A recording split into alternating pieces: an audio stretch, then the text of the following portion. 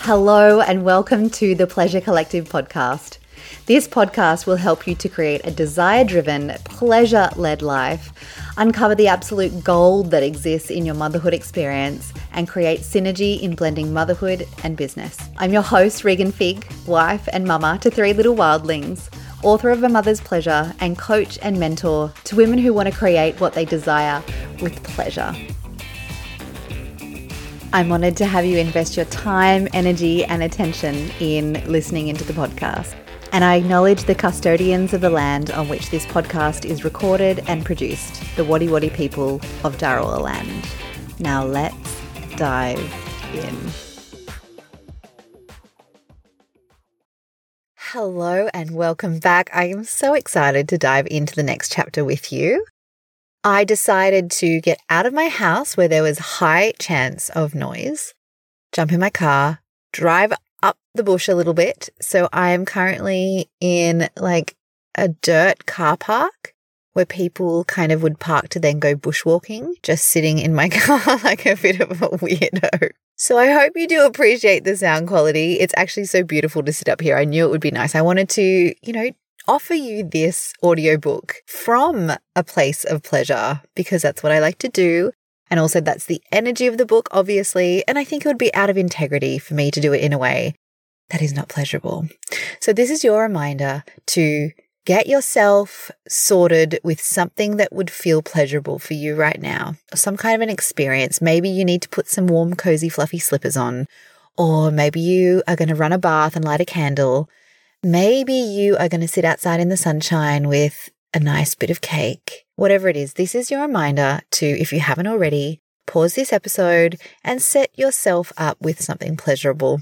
When I do this, I like to consider my senses, and we'll touch more on senses and sensuality later in the book. So what I'm inviting you to do is consider what would be pleasurable to look at, to listen to. Clearly, I've sorted that one out for you, right?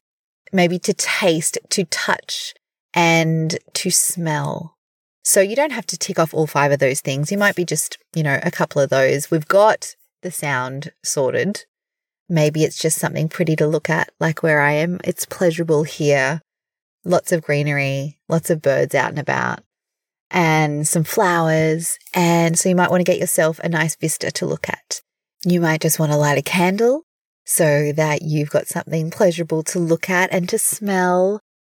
Fill in the blank. Come up with a couple of things at least that will be pleasurable for your senses as you listen into this episode. And I will get on with the chapter for you. So chapter 3, From Maiden to Mother. The one very effective way of keeping us in line with society's expectations of the perfect mother, that has us policing ourselves and each other, even if unconsciously, is through shame. Even if we feel like shame and socialization have only had a slight imprint on us, it can be hard to advocate for ourselves and our pleasure in a culture where a woman becomes increasingly invisible the further she moves from maiden to mother. The deeper a woman descends into the realms of being seen by society as unsexy, unattractive, and unglamorous, the more she experiences an internal sense of self-disgust and distrust. Recently, a friend of mine declared on her Instagram stories how grateful she was that she didn't have children.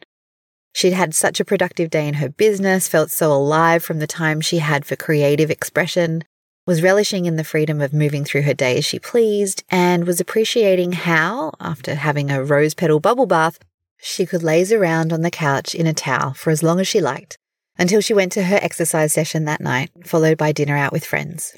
I loved that she was relishing her life, even if it was hard not to feel jealous as I was dripping with 3 small children in a pandemic lockdown. But mostly it made me realize that she was aware of what we're speaking of in this chapter.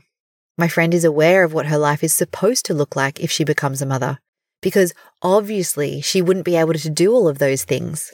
Perhaps she assumed she'd be a slave to her children and her home all day long, as our society continues to reinforce and remind us. She knows that as a mother, she couldn't be self-focused. Mothers aren't supposed to have time for creative expression, exercise, and lazing around in a towel as long as they like. But what if it didn't have to be that way? What if we had the tools, resources, and support required to have all of those things in our life, if that's what we desired?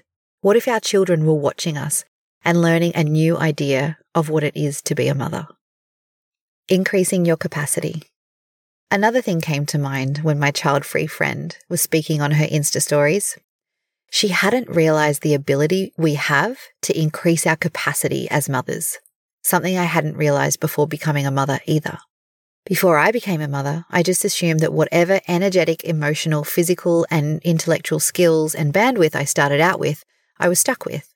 I hadn't realized that it was possible to increase your capacity, to hold emotion, to collapse time, to be more receptive, to feel more. For example, no longer do I require a 90-minute yoga session to feel a sense of peace, spaciousness, and connection to self. Don't get me wrong, I wouldn't turn it down, but I can now find those things in 2 minutes of silence in the sunshine with a coffee. I can find those things in little moments, little pockets that I never even knew existed before I had children. I'm not just talking about being more efficient, although that's possible. I'm talking about increasing your capacity for awareness and receptivity. This goes for enjoyment and pleasure too. Rewriting the narrative. When our second son was almost 2, Jake, my husband, and I were sitting around the fire on a Friday evening at the start of autumn. We'd just finished up a backyard barbecue. The boys were exploring the garden with a torch, and the two of us were able to have a conversation without being interrupted for a good 3 to 5 minutes. Now we're able to achieve intimacy and connection in just a few minutes, instead of believing we require romantic weekends away or full evenings out. Again, I certainly wouldn't turn these down, but it's gratifying to know that we've been able to increase our capacity to be piercingly present and deeply connected when we have a few minutes to ourselves. We were considering not having any more children. Life was pretty good, and we were grateful to have 2 happy, healthy, ever wild boys. Well, we conceived our 3rd child that week. When I discovered we were pregnant, I spent the first 24 hours crying, grieving for the perceived time, money, attention, and energy that we were about to lose to another season of newborn baby life. It started to feel hopeless until I realized that I was subscribing to society's narratives and not my own, and reminded myself that I could choose my experience, that I could create a new narrative different from the one I had thought was the truth, like I'd done so many times before. So I began to find evidence for the reality I wanted to experience in my life. Surely there were other families with 3 children who were living in a way that I wanted to. And if it was possible for them, it was possible for us. Babies bring abundance.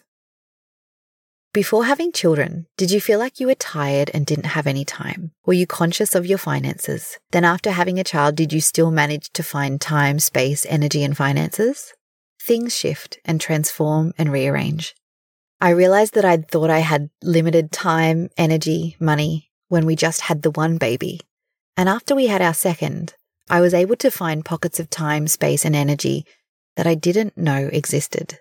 I realized that it was possible to find or create more time, more energy, more money, more abundance, more connection, more of whatever I wanted.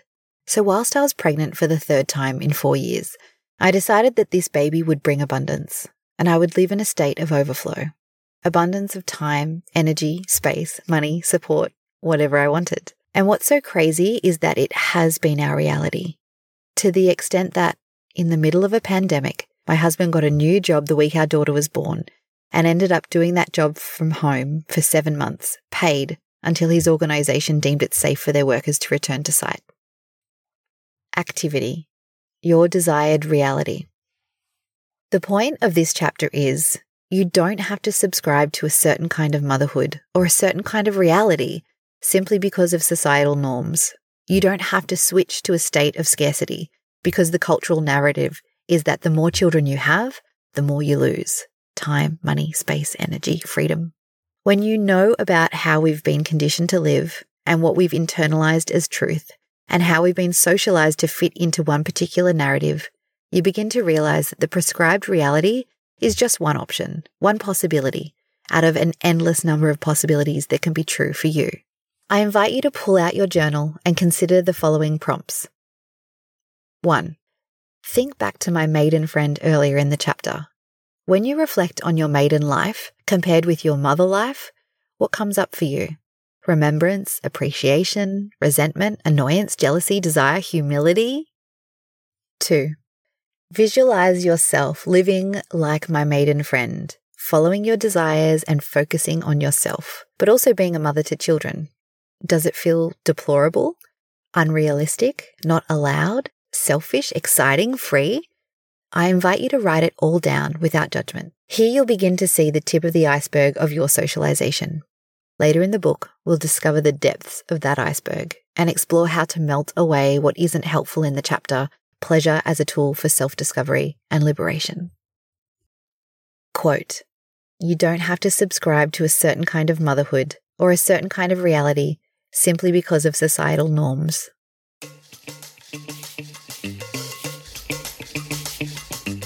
All right, my love, before I wrap up this episode, listen in because I have an epic freebie coming in January. It's called The Motherload, and it's all about uncovering the absolute gold that already exists in your motherhood experience. It's a week-long journey live with me to strike gold in motherhood. Not by getting lucky, not by trying harder or getting more organized, not by changing your children's behavior or your personal circumstances. We uncover the gold that's already there for you to feel alive and lighter and soothed and in total reverence of the riches in your life. It's completely free and you'll leave with tangible treasure-finding skills and practical, simple strategies. Make sure you go to the show notes for the sign-up link. Again, it's completely free and you're invited. It's been my pleasure to offer my book to you in a really accessible way. If you're loving the podcast and audiobook episodes, please do me a massive favor and share it with a friend or on your socials and leave a 5-star review wherever you get your podcast. You can also order a Have in Your Hands copy from any good bookstores or your favorite book-selling online retailer. In pleasure, bye for now.